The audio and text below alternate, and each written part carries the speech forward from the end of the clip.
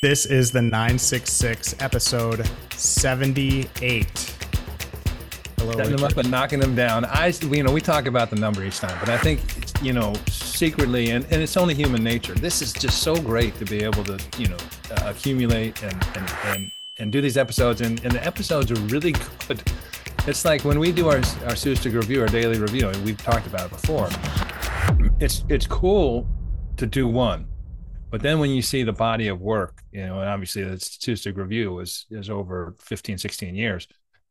But this body of work now, basically in our first year, just over a year, it's just so much fun to see who we've talked to and all the relationships we've established and all the conversations we had and all the information we've been able to hear, all the perspectives we've been able to gain. It's just I feel lucky every time we do one of these. I completely agree. It's like a little piece of rock or sand, one at a time. And then over time, you get to see it get built out, which is very exciting. Of course, all things grow. Our followers and subscribers and viewers are growing each week, which is great. Thank you all of you for being with us this week, or some weeks and some weeks not. But just subscribing to us gets us into your sort of zone of information, which is we really appreciate, because we know there's a lot out there. But Richard, yeah, it's very exciting in that respect. And Richard, we've got a really good one this week, just you and me for episode 78. I should also mention as well, when we started saying this is the 966 episode X, at first it was episode 12, episode 13, and we're like, cool, that's kind of something. And then episode 78, here we are. We are really getting a lot of listeners and viewers saying, hey, you guys are still here. That's amazing. Good job. Keep it up. So, and also, like we've talked about, the numbers we're getting on subscriptions across all platforms. And when you've been out in the region, when we talk with people in the region and elsewhere, they go, oh yeah, I know about that. And, and I already, I can't tell you, and this is obviously a bit of an evolution, and, by nature is sort of a fact. But now when I go to invite somebody, or we're trying to book somebody, and I say, oh, we do the 966, and more times than not, and these are people sometimes I may not or may not have a relationship, more times than not, they go, yeah, I know all about you guys, which is really cool. And we're getting some guests that were on previously as well that are like, hey, I'm ready to do my next show with you guys, which is always great to see. We always welcome back those that wear the 966 brand, which is burned on them forever. So they're part of the family. Yep, we've got some great guests coming up. Richard, you and I have sort of a busy schedule this week, so we've kind of got a lot going on. So we'll have some really great guests coming up. We've got them lined up actually as well. So ready to go on that front. But Richard, this week, just you and me, the homeboys. Homeboys. Let's get it going. What's your one big thing this week? My one big thing is sort of a mashup in a sense, and it rests on a basic premise, and it's people may not agree with it, or they may agree with it, but out of bad things, often good things come. I believe the Chinese symbol for crisis is also, seen as opportunity. And it's been interesting, and I've talked about this before on a one big thing, and we've talked about it in the 966, how the very tragic Russian invasion of Ukraine has spurred a significant rethink of the U.S. Saudi relationship. And I just want to, because we track conversation and dialogue and analysis and commentary on Saudi Arabia every day, we see when there are patterns and trends, and I just wanted to point out 3 recent articles by people we know well, analysts that we respect, analysts 2 of whom have been on the show, the third who will be on the show shortly, and I just wanted to share them with you, both as a recommendation but also as a reflection on the conversation in Washington and the conversation in policy circles about how the U.S. needs to adapt and change its relationship and its approach with Saudi Arabia.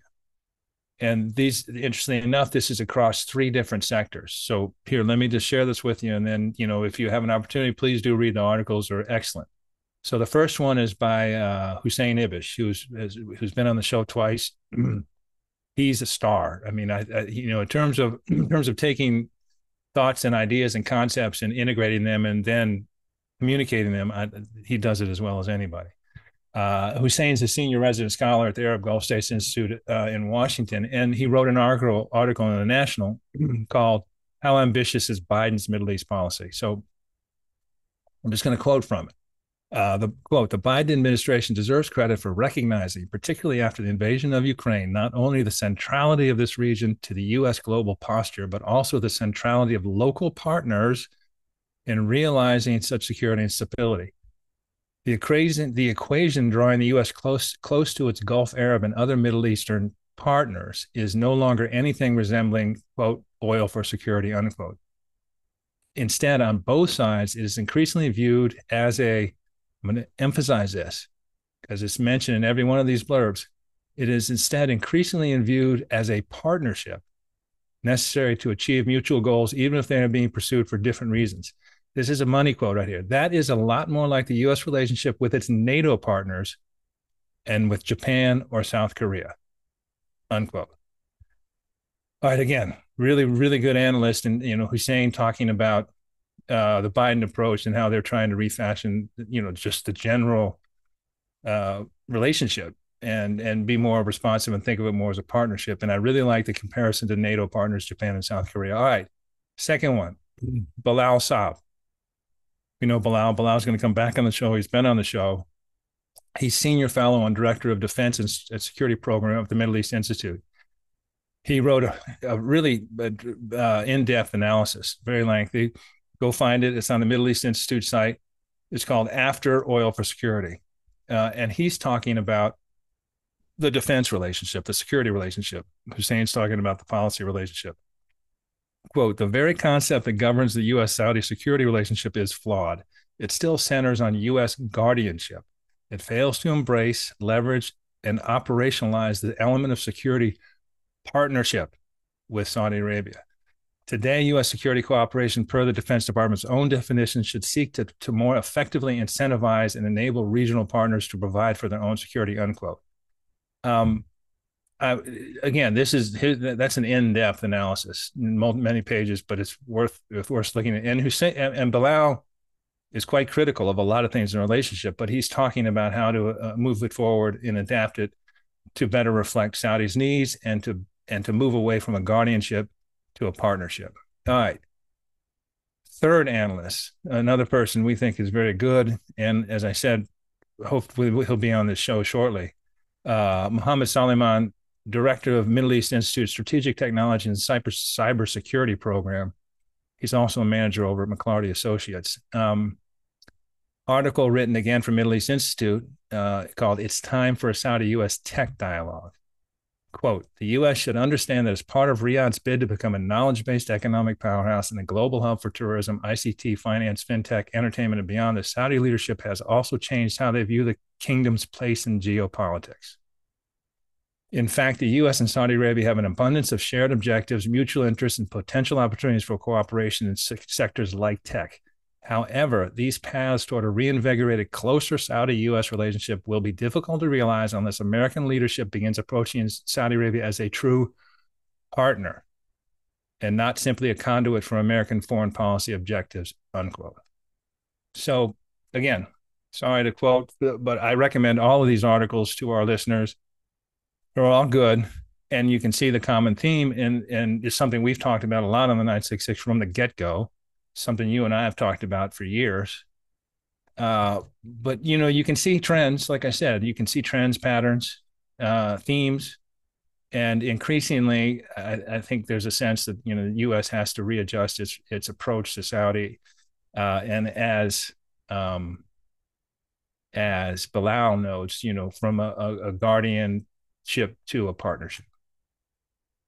Yeah, I mean, I think you, Richard, ended it really well there with that. I mean, it's the theme. I mean, that's like just take a step back from those three articles, all of which, by the way, were in the Sustig News Review, the daily newsletter that we put out every weekday. And again, on the weekend, if you want it once a week, you can get the weekend edition, and it has the best of the best. Some of our more casual readers like that as well. You can get both, which we would recommend. But yeah, if you just take a step back and look at that theme, I mean, that theme is just, hey, like there's a little bit of an attitude shift here going on, and it's very different than it was from a month or 2 months ago or a year or 2 years ago. Saudi Arabia isn't just a client state. It isn't just a little cousin. It can be an emerging partner for the United States in tech, military, defense, diplomacy, security. I mean, all of these areas, it's just sort of like starting to become obvious to people that, hey, like this is a partnership that is being left neglected. And if that's the case, then that's actually to the U.S. To our detriment as Americans. So don't have a ton to add to that, but I think that's really good to sort of distill out together and put it together. It's all this week that these articles have come out, Richard. So really interesting. And that ties up by the way, in terms of Sustric Review, you don't have to go digging to find these articles. Each of these articles were featured, and we pull out a major feature and then 3 other ones, and then we have the rest of all the things that we cite, which is up to 35 posts in any particular edition of the Sustric Review.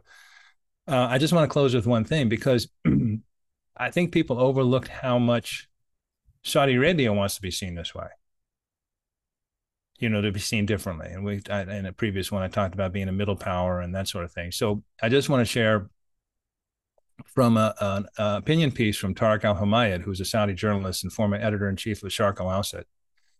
And he's talking about Prince Faisal bin Farhan's visit to Ukraine and in Kyiv, that he just made this trip. And you talked about that 10-hour train ride and that sort of thing that Biden made. But so if you want to find it, it's a Sharq Al-Awsat English edition. And the title of the article is "The Saudi Foreign Minister in Kyiv." And this is what he wrote, which is, again, reflects the Saudi desire to be seen and approached differently. Prince Faisal bin Farhan visited the Ukrainian capital, Kyiv, becoming the first Saudi foreign minister to do so in 30 years. He took along like the same train that President Biden did. And basically he was told that, this train has been boarded by President Joe Biden, the Polish and French presidents, German chancellor, the British, Spanish, and Italian prime minister. Over 300 delegations have boarded this diplomatic Warsaw to Kyiv train. And this is his words now, quote, "And here is the story. The Saudi minister took the same train to Kyiv that other global leaders have been taking throughout the year-long war. This means that Saudi Arabia arrived in Ukraine as other Western leaders did. It did not take an exceptional route, and this is significant. It means that Saudi Arabia is exercising its historical leadership role, and the kingdom plays an important role in safeguarding global stability," unquote. Point is they see themselves differently. And, he wrote this article because I think he was very pleased that, the Saudi foreign minister was treated in the same way the U.S. president and the French president and a whole boatload of prime ministers and chancellors and that sort of thing were treated. And what he's saying is this is fitting with how we see ourselves and our role in the world.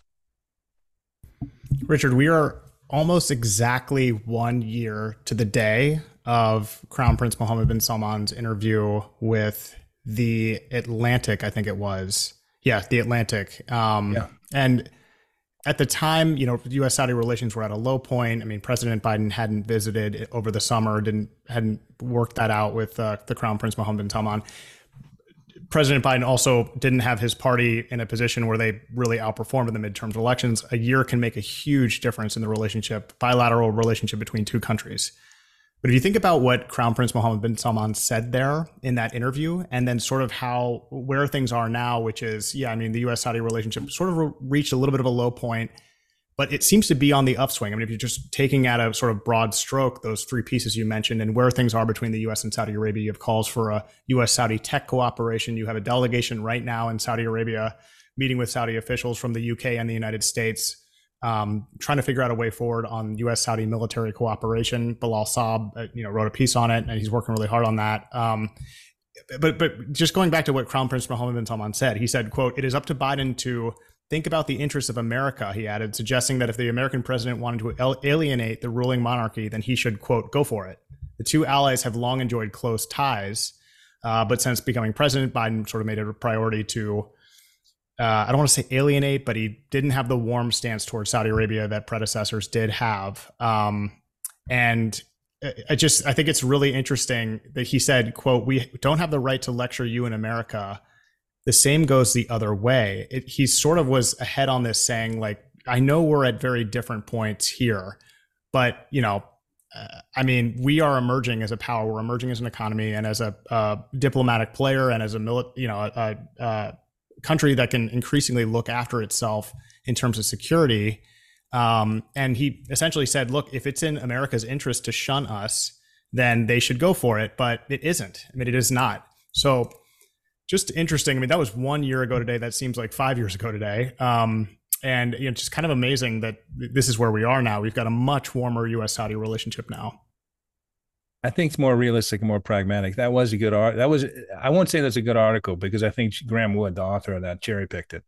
Mm-hmm. But it was an interesting one and had some very important points. And it's a really good pull on that, Lucian, because that was a year ago. It seems like a long year ago, because obviously, I mean, Russia just invaded, but also we had all the fallout of the world try to align themselves and manage this differently. Which again, I think has catalyzed a reassessment of the U.S. Saudi relationship, and I believe in a good way. Mm-hmm. Yeah, I completely agree. I mean, it shouldn't be just based on what it used to be because it's always been that way. Nothing's like that in real life. So why would this be any different? But you have a different Saudi Arabia too. So, and that's why I say, even though it's a tragic event, the relationship was rolling along with a lot of unspoken resentments, mm-hmm. both sides, particularly on the Saudi side, and people were displeased with the relationship as it was, both sides. And Ukraine, the invasion forced everyone to put their cards on the table. Mm-hmm. And now you can play the game a little more informed manner. And the U.S. certainly has a good, strong hand to play. And so I think at the end of the day, and that's a term everyone uses, but I think that as I said, the tone and the theme we're hearing now in Washington is a lot healthier, a lot more proactive, a lot more constructive than whatever was being talked about in March 3rd a year ago when that interview was published. Mm-hmm. Agreed. The Chinese symbol for crisis is also opportunity.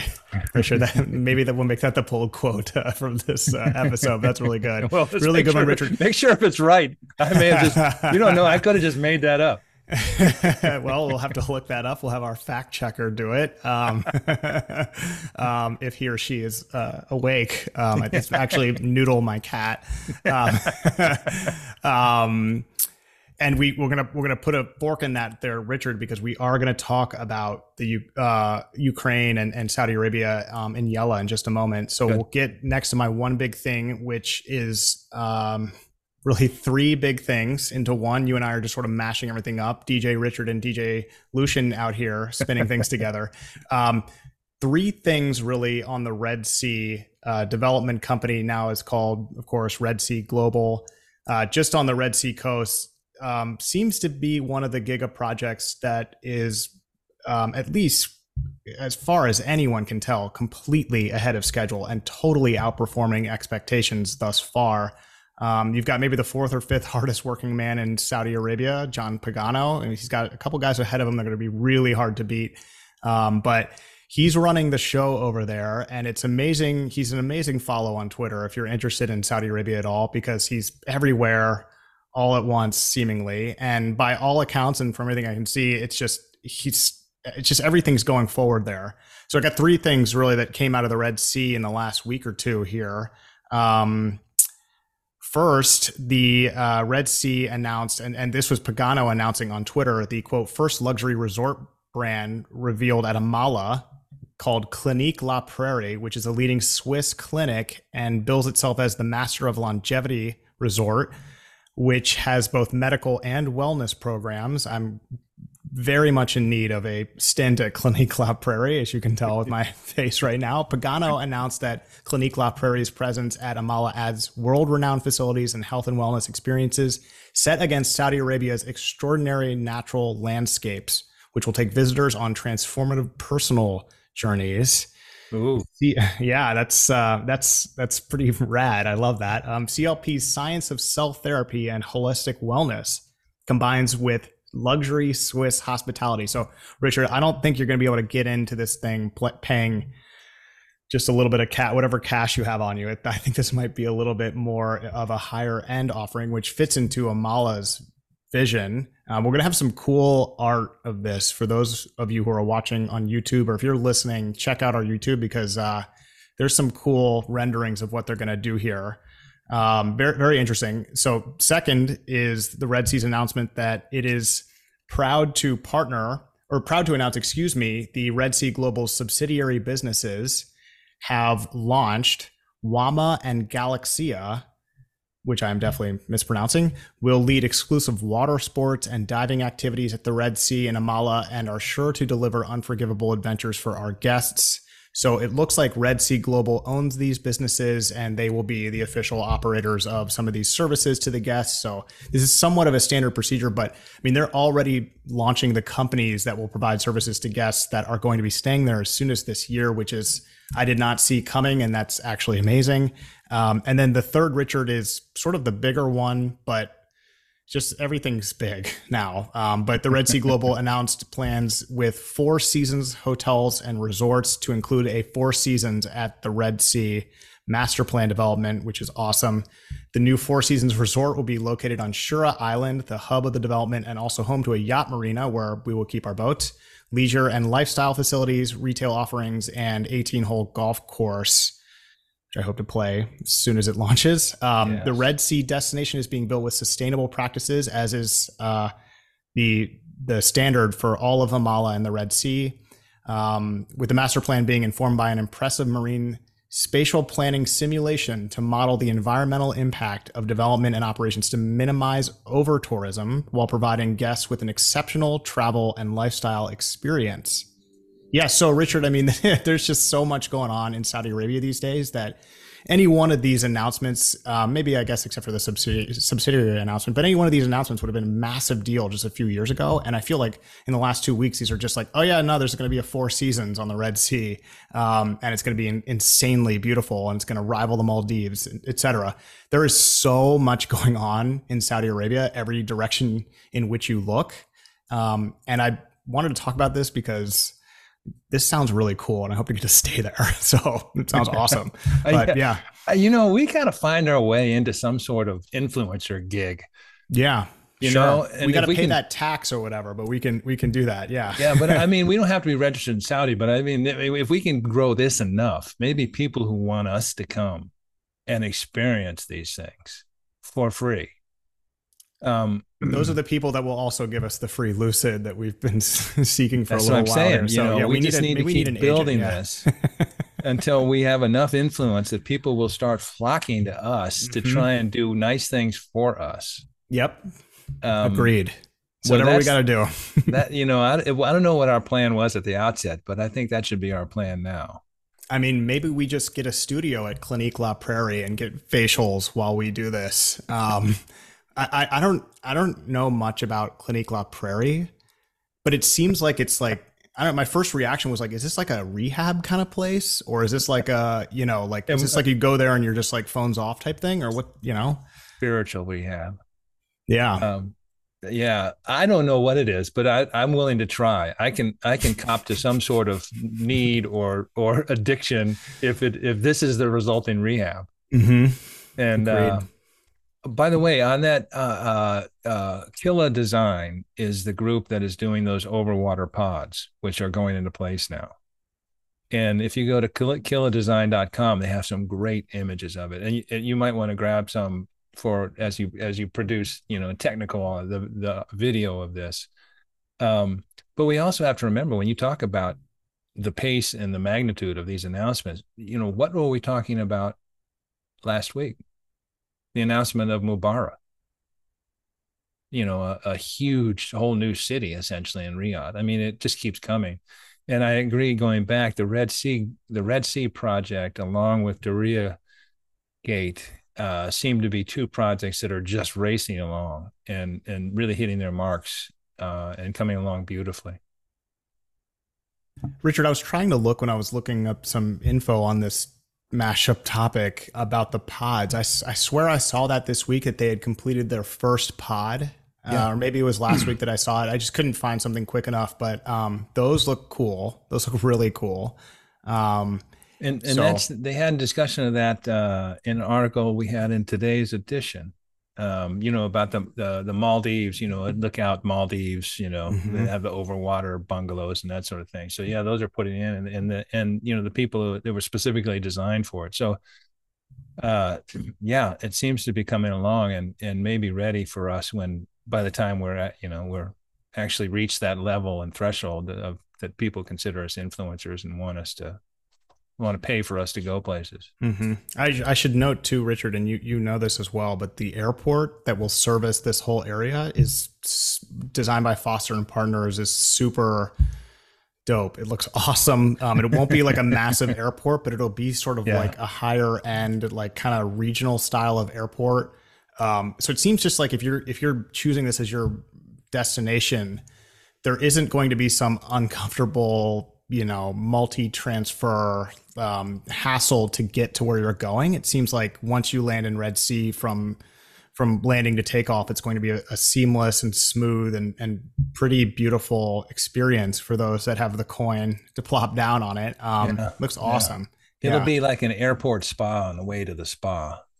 Yeah. Yeah. It's really cool. So, yeah, Pagano, Mr. Pagano, if you would like to join us on the 966, I know you have no time at all, but we would love to have you and hear about everything you're And doing. It's we'd just be happy amazing. to do the interview in the at the resort if you Yep. wish. Yep. I'm going to need some SPF 150 because you can Here see right comes through me right here now. comes the pasty 966. Yep. We'd be quite the eyesore out there on the beach, Richard. It would be, everyone stand back. Things are going up in flames. Richard, let's get to Yella. What do you think? Yes. Yellow. Saudi. Saudi in a minute. Yella. We've gotten rid of the like deep voiced Yola, and it's just an Oh, ASMR that whisper. whisper is just such a nice It's touch, so weird. Yeah, I'm sorry to all our guests. And Exactly, truly. our listeners. Yeah. I think that's called the evolution of art, is what that is. Number one, Saudi Arabia announces 400 million in $40 million in humanitarian aid to the Ukraine. According to Andrei Yermak, head of the president's office of Ukraine, after meeting Prince Faisal bin Farhan al Saud, Saudi Minister of Foreign Affairs, Saudi Arabia will supply Ukraine with an aid package worth $400 million. Two documents were signed formalizing $100 million worth of humanitarian aid and $300 million worth of oil products. Good one, Richard. We talked a little bit about it in your one big thing. The U.S. sort of tried to demonize is a hard word, but sort of tried to bully Saudi Arabia for its quote unquote support for Russia. Facts can be stubborn things, though. Saudi Arabia's support for oil markets does not necessarily mean support for the Russian invasion of Ukraine. And in fact, they've been pretty clear about that, the fact that they respect territorial sovereignty, and they've been a little bit vague, but they've voted for a number of UN resolutions. This is a complicated issue. I don't want to oversimplify it in my response to you here, but this is the highest ranking Saudi to visit Ukraine in 30 years.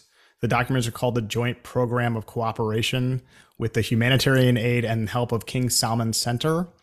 And the Memorandum on Mutual Understanding and the Saudi Development Fund signed that. So anyway, this was cool. We talked about that a little bit in terms of we talked offline earlier this week about how cool it was learning about Biden's visit and all the different ways that he took to get into Ukraine to remain under the radar.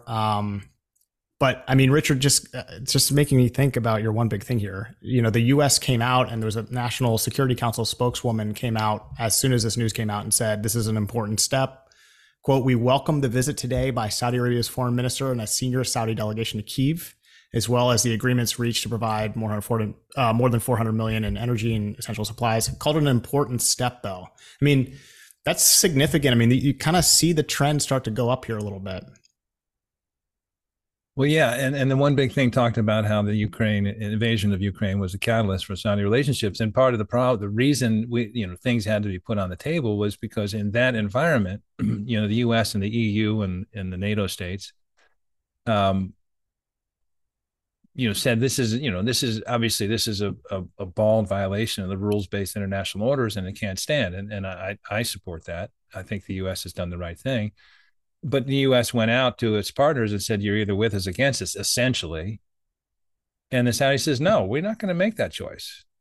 And so we had a lot of fallout, a lot of negative conversation, a negative atmosphere, a fraud atmosphere. And I think what Saudi Arabia is showing here is that we're not going to choose sides because we have significant economic interests with China for one, but also with Russia for two.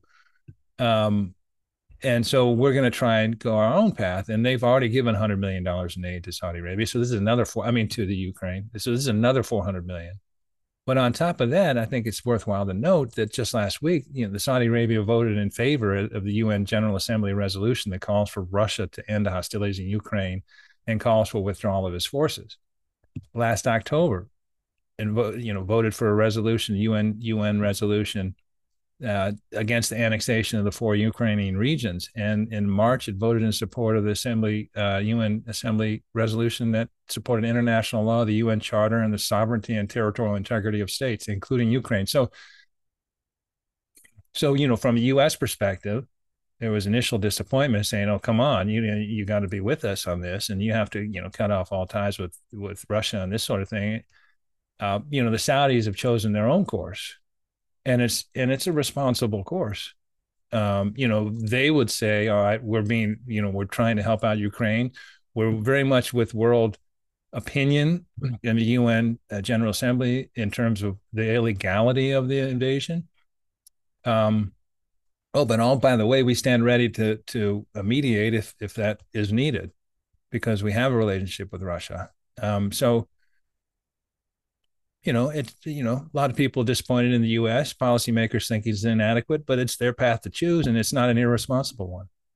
Yeah, it just goes back to the quote we talked about. I mean, from Crown Prince Mohammed bin Salman, he said, "We're going to look out for our own interests here. Our own interests are the stability of global oil markets." Where is Brent oil today, Richard? On March 1st, $80.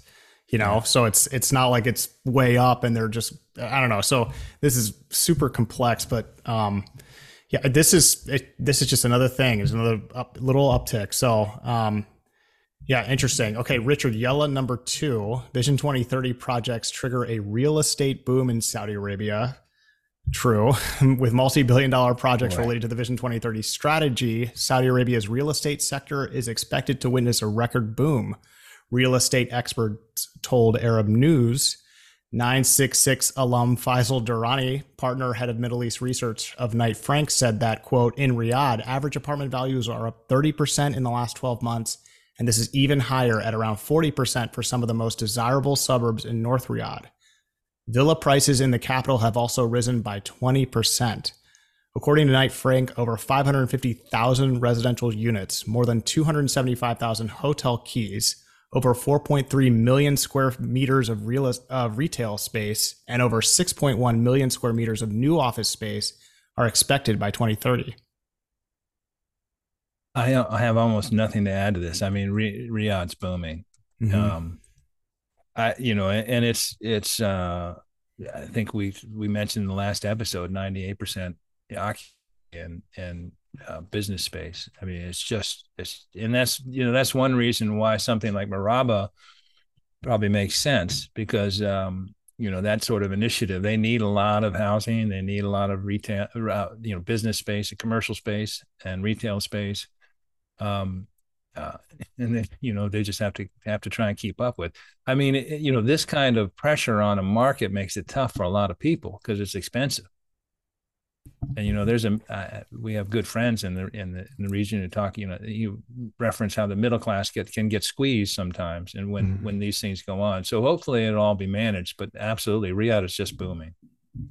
Yeah, I was looking at apartments in Kaft, just like to see what's available, and it's like 150 grand a year for an apartment, U.S. dollars. Maybe even more than that for like Ouch. Just an apartment in KAFD. So, yeah, I mean there's a huge demand right now, and yeah, I mean, Richard, you mentioned it. We talked about it 2 weeks ago. The new Makaab and the new Maraba district. I mean, that's going to change life for people that are lucky enough to live in it, but also for people that live outside of it and get to use it, whatever shape it ends up taking or being. But yeah, I mean, Riyadh is expanding in every direction. And it's almost like whatever supply is created just cannot keep pace. So we hope to get Faisal back on the show. I know they're launching a report early this month. Um, so yeah, there's just so much to talk about in that space, and it really affects everybody that's living there or investing there, because it's, as you know, Richard, housing and real estate is tied into every sector, It is especially in the actually U.S. that. And yeah, Yeah, sorry to interrupt. Yeah, and no, that's one of the reasons Faisal is such a great guest is because they're so deep into every sector. I mean, they're looking at in the industry, they're looking at commercial and residential real estate. They look at trends across the board, and it's really illuminating to hear him talk about what's going on. So yes, he's due. mm-hmm. Yep. Um, Yellow number three. First Israeli commercial flight uses Saudi Omani corridor. Oman has become the latest Middle Eastern state to allow overflights of Israeli registered aircraft. It joins Saudi Arabia and creates room for a significant air corridor to and from Asia, since Israeli carriers cannot overfly Iranian airspace, previously requiring them to route much further south. On February 26th, El Al Flight 871 from Tel Aviv to Bangkok became the first Israeli aircraft to transit Oman's airspace. The journey, which previously took over 10 hours, lasted just under 8 hours.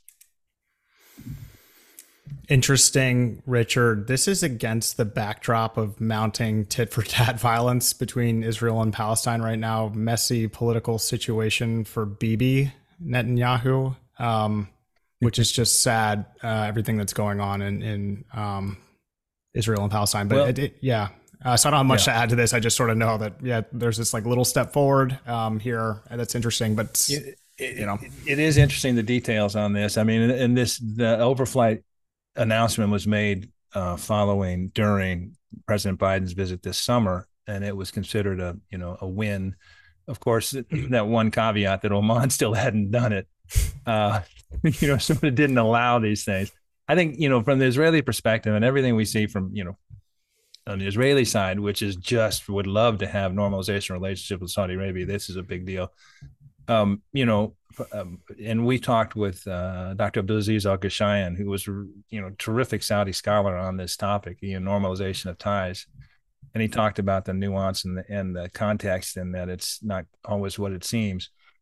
This is great. This is good comedy, and this is open airspace. That's nice. I don't think it moves the needle much, especially in light of what's going on with the new Israeli government and their policies towards occupied territories. So, and again, going back to what Dr. Abdulaziz had mentioned, so much of the Saudi interest is not really political; it's commercial, technical, that sort of thing, in terms of its relationships with Israel. Yep. Richard Yella, number 4. The Hajj Ministry says pilgrims can perform any number of Umrah. The Ministry of Hajj and Umrah confirmed that pilgrims are not limited to a specific number of times to perform Umrah. The ministry stated that those who arrived in the kingdom on a visit, tourist, or work visa can perform Umrah. The pilgrim can also change the means of transportation that he had used for his arrival during his departure from the kingdom. The ministry pointed out that the holder of the Umrah visa can travel between Mecca and Medina, as well as among all the cities of the kingdom, during the permitted period of stay. The Umrah pilgrims can enter and leave Saudi Arabia from any international or regional airport in the kingdom.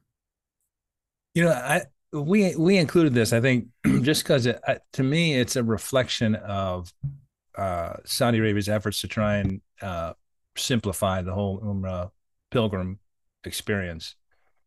Hajj, Umrah, and pilgrims that come to the kingdom.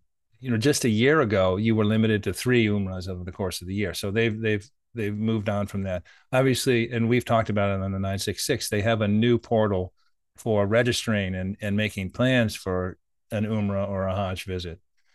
And and it's been significantly digitized rather, and it appears to be, after some hiccups at the beginning, prior to last year's Hajj, it appears to be a much more sophisticated and perhaps allowing more egalitarian and equal access and easier access to doing your pilgrimage.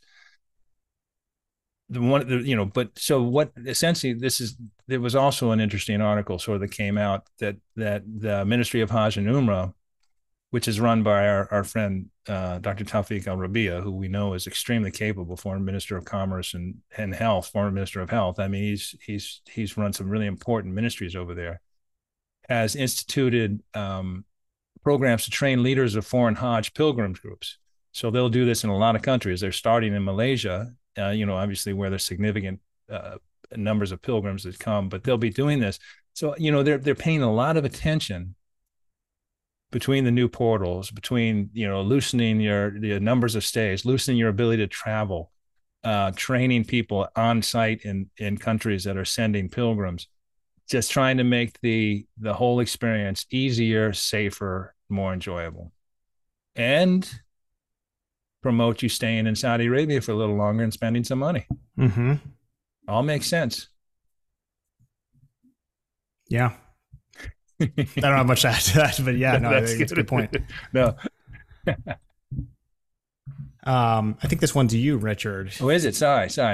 5. Andy Warhol exhibition opens in the Saudi desert. Early this month, Saudi Arabia's first exhibition on Andy Warhol opened at the Moriah, a mirrored building in the desert. I like that. Saudi Arabia's first exhibition on Andy Warhol, as if there had been previous ones.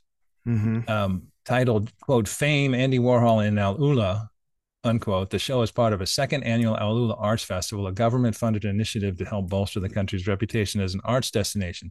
The show zeroes in on Warhol's fascination with celebrity through some 70 carefully selected pieces of the late pop art icon's work. One section includes portraits of celebrities like Elizabeth Taylor, Marlon Brando, Muhammad Ali, Bob Dylan, and Salvador Dali. Another houses Warhol's Silver Clouds, a room of large metallic balloons. I mean, this is pretty rad here. We've got, Richard, this is so, as soon as I saw this too, I sent this to our colleague and friend Omar Bakhlewa, because I was just like, can you imagine this? This is actually amazing that this exists. This is getting a little bit of negative feedback because Andy Warhol was gay. And so there's some that are criticizing this and saying, hey, like, homosexuality is not allowed in Saudi Arabia. So what's up with this? And the display was curated by the museum's director, Patrick Moore. And he's the show's curator. He tells ArtNet's Rebecca Ann Proctor that he wanted to focus on Warhol's work rather than his personal life. Quote, Andy was a lot of things. He was an artist. He was a businessman. He was an entrepreneur. He was a media mogul. And he was also a gay man. But that's not all he was. So not every exhibition should or needs to focus on that aspect of Warhol's life, because Warhol was an artist, not a gay artist. So just interesting. I mean, this would be so cool to see, and just like the sort of juxtaposition of his pop art in Al Ula with the most like sort of non-pop art places in the world, maybe. But yeah, this is this is just an amazing story and would be so cool to see. So yeah, and I guess it's on loan from a museum in Pittsburgh, it looks like. So yeah. Juxtaposition is a good word. I mean, this is an Al Ula. This is a 6th century BC oasis in the desert valley on the incense road. Mm-hmm. And it's obviously being developed as an archaeological tourist site, and it's but it's just fascinating. The juxtaposition. You can go and see this amazing route. I was just talking this morning with someone who'd been at Petra, and that Nabatean civilization that created Petra's, same ones that were at Al Ula. So it's just contradictions, quote unquote, if you want to see them that way. But certainly juxtaposition is maybe less confrontational, but are really fascinating. And the same week, this was Andy Warhol announced. The same week they did an announcement of finding an inscription out in the area. 3rd century BC, about, again, from another civilization that had been in the region. I mean, it's just mind boggling, all the things that are going on, both modern and ancient, and discoveries and the new things. It's Saudi Arabia's I think for us has always been interesting. It's particularly fascinating Hmm. nowadays. They need a few more affordable hotels in Outlaw, Richard, because That's the true. Banyan Tree and Habitas price some people out, but they're getting there. They just want to make sure they're done in a sustainable way, one that doesn't, put a bunch of Holiday Inns like right on Elephant Rock. I mean, they're trying to do it right. So I can Well, appreciate that. and they're having their own Airbnb. I'm Hmm. If I can get there on this trip, I'll be staying in somebody's house. I don't know. I mean, I found Have it. you asked them if it's okay, or are you That's a just gonna good walk in point. and That's a good say, point. Yeah. No, they are very hospitable, but it's not something I'd ever heard about, but it's sort of an establishment there that has, put a shingle out and said, hmm, we have a place for weary travelers. So if I can get there, that's where I'll stay because, like you say, it's either very expensive or not available. It's not a don't lot of options right now. Yep. Don't forget that the Saudi government or the PIF is going to launch their own Airbnb, like a local Airbnb competitor to sort of, take some of Right. that market away. So hopefully that makes a difference as well. Richard, yellow number 6, and it delights me to be talking about golf because we get to keep the streak going. Live Golf's first season opener, I guess. The season opener for the second season was last week at 2 weekends ago, an average of 286,000 and 291,000 viewers tuned in Saturday and Sunday, respectively, to watch the first Live Golf event of the season, which was held at the Mayakoba Resort in Mexico, where I stayed last September for a That's right. very fun wedding, really sweet golf course. Phil Mickelson and former number one Dustin Johnson led an all-star cast at Live's season opener there in Mayakoba, but ratings were far below that of the PGA Tour. The PGA Tour's Honda Classic brought in 1.61 million viewers Saturday and 2.38 on Sunday, by comparison on NBC. I How did you play the course? I did not play the course. But I would I it's remember you just coming back saying it was beautiful. It is so beautiful. I just didn't get a chance to, and now I obviously regret it. When I was watching this on TV, I was like, "This." They have that famous bunker that is, it's like the forgot what they call it. It's not Tooth of the Dog, which is a different course, but it's basically a cave. Your ball goes in it, and it goes far in it. You're just totally screwed. So look that up. It's amazing. But yeah, Richard, the one thing I wanted to add, the reason why I added this is not to just keep the golf thread alive, but I think they've made a lot of progress on the broadcast and the watchability. I mean, it's not quite where the PGA Tour is yet, but it was really interesting to watch. My parents were here this weekend, and I had it on TV. And my dad does not watch golf or care about golf at all. He kind of liked it. He kind of thought it was sort of more fun, and there was a lot going on.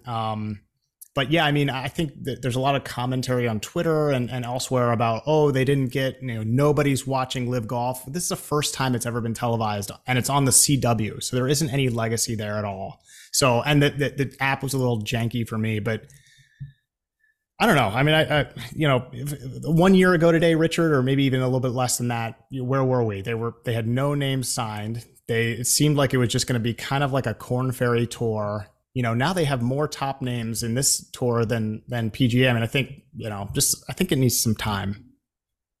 Yeah, you're right. I mean, you take it step by step. They're on a network.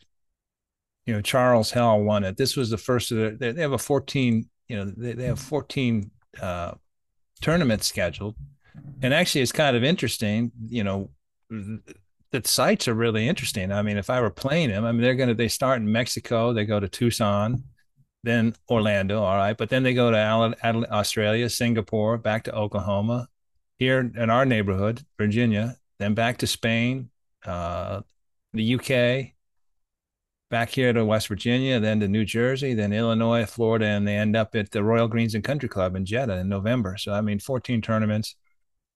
I think their problem is going to be that the PGA is just really aggressively responding, and they're putting, they're basically taking, all the live ideas and trying to, short of a 3-day tournament and being able to play in shorts. PGA is sort of trying to do everything that the live was doing, with with getting more larger purses and to fewer people. You know, next year Rory and Tiger are going to do their own little golf league, which is going to be interesting. You know, I don't know if you've read about the format of that, but that's going to be Mm-hmm. like, you know, Monday night golf in a simulated thing with, you know, teams and that sort of thing. Again, teams, which is another characteristic of the live format. I watched it too, and I thought it was fun. And you know, it's just going to be, can they endure, because it is a loss leader. You know, can they hold out until they gain some traction and they build an audience and maybe get some sponsors and it becomes a going concern? You just don't know. The PGA certainly has been aggressive in its response. Yeah, it's a good point. I mean, what's the runway for Live, right? I mean, if they had to break even by today, they couldn't do it. But I mean, what the recipe is there. All of these big names. It's not just older guys either. It's Cam Smith and some of these younger guys that, you know, then you start getting younger players in as these older guys fade out. You have less guaranteed money and more in the purse. And then you get a lot more attention to what's happening with Live Golf when these guys get to play in the Masters and, you know, not the PGA, but the British Open and some of these other majors. So I just think that it's kind of on the right trajectory as long as the expenses don't keep going crazy. They don't write $200 million checks to the next golfer that wins the next tournament. And they kind of get it to be a little bit more of a sustainable competitor to the PGA. Richard, I hope you are watching Full Swing on Netflix, which is incredible television. So if you have not, that is a good one for your flights coming up. Try to get it downloaded if you can. It's rad. That's good. That's good. I haven't started. I was thinking I'd do it after I came back, but then again, that's an example of how the PGA is responding. That's good for the PGA. Mm-hmm. But they do talk about a lot, Live on that. They a little critical of Saudi Arabia. It's okay, but they do follow Dustin Johnson and some of these other guys. So, good. But yeah, I mean, you know, it's as I told Sophie, my wife, I was like, yeah, this is like, you can't tailor better television for me personally. A reality, unscripted golf situation is pretty much what I'm looking for. So I will look at that. I forget, what's the platform? Is that Netflix, yeah.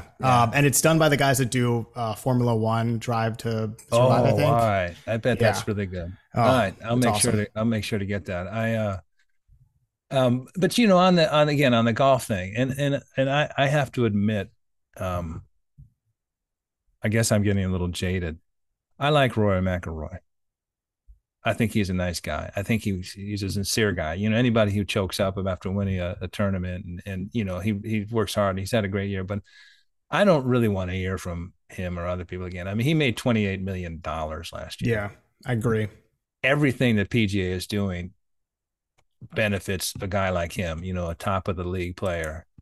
You know, the Player Impact Award, which gave out you know, $100 million last year between 15 guys, you know, gave Tiger 15 million. Well, how many tournaments did he play last year? Like 5. All right. So I understand. Obviously, Tiger's an icon and he has impacted the game like no other. All right. So that's a huge. Rory got 12. You know, Jordan Spieth, 9 million. Mm-hmm. But here's an interesting thing. You know, your golfers. So they gave out $100 million to 13 golfers because some were tired. You know, this Player Impact Award is an algorithm and various metrics about, you know, how you impacted it. But you know who came in at number 8? I don't know if you know him. Number 8. So you'll get it. You'll all right, number 1, Tiger. Number 2, Rory. Number 3, Jordan Spieth. Justin Thomas. 4, John Rahm, who's tearing it up this year. Scotty Scheffler tore it up last year, $5.5 million. Xander Schauffele, number 8 at $5 million. I was going to say Morikawa or. He's in there, but Matt Fitzpatrick at number 8. Have you ever heard? Do you know Matt Fitzpatrick? Yeah, didn't he win the PGA championship last year? But that was his only win, right? I never heard of him. Yeah, he won the PGA championship, I believe. And I'm sorry if I get this wrong. We're going to have to get the cat fact checker in the mix. But his last tournament that he won was as a junior at the same course in Boston. All right. I think it's the same guy. But yeah, I mean, you know, outside of that, has he won much? Yeah. No, Morikawa, number 11, he got $3 million. Yeah, I mean, like, I think you make a good point about Rory. He annoys me because of the same things you said. You know, he loves the PGA Tour because he's the one getting all the sponsorships. He's the one that has had early success in his career, so he can, you know, I don't know if he does take a PJ around, but if you watch the Full Swing documentaries series. I think there's 6 of them.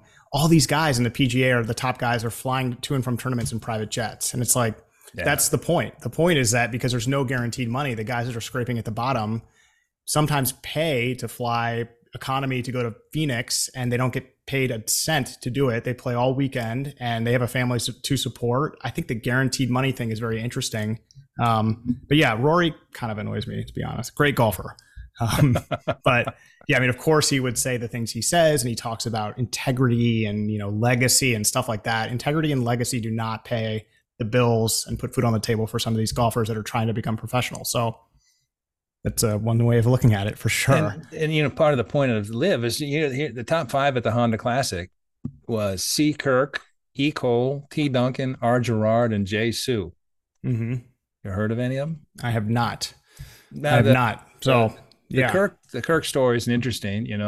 He hadn't won for 7 years, but anyway, it's just, this is interesting. This is an interesting drama, and we'll see if LIV, CW is great to get televised. We'll see if LIV can roll on through. As I before, I think as creative as it is, that 3-day format is just going to be a real obstacle, because if it were a 4-day format, you might actually be talking about these players getting points. Mm-hmm. Because all their rankings, global rankings, are plummeting because they're not getting points. And I just think that ends up being an obstacle. So it'll be interesting. I may be wrong. I may be flat wrong, but it'll be interesting how some of these hurdles and obstacles and sticking points are resolved, if they are resolved. Mm-hmm. I mean, the LIV Tour was discounted as soon as it was announced. It's still being discounted, but I think it's sort of defied a lot of what people thought it would be. Part of the reason is because it's a public investment fund, and Saudi Arabia has a lot of money, and they willing to be, like you said, it's a great term, loss leader on this.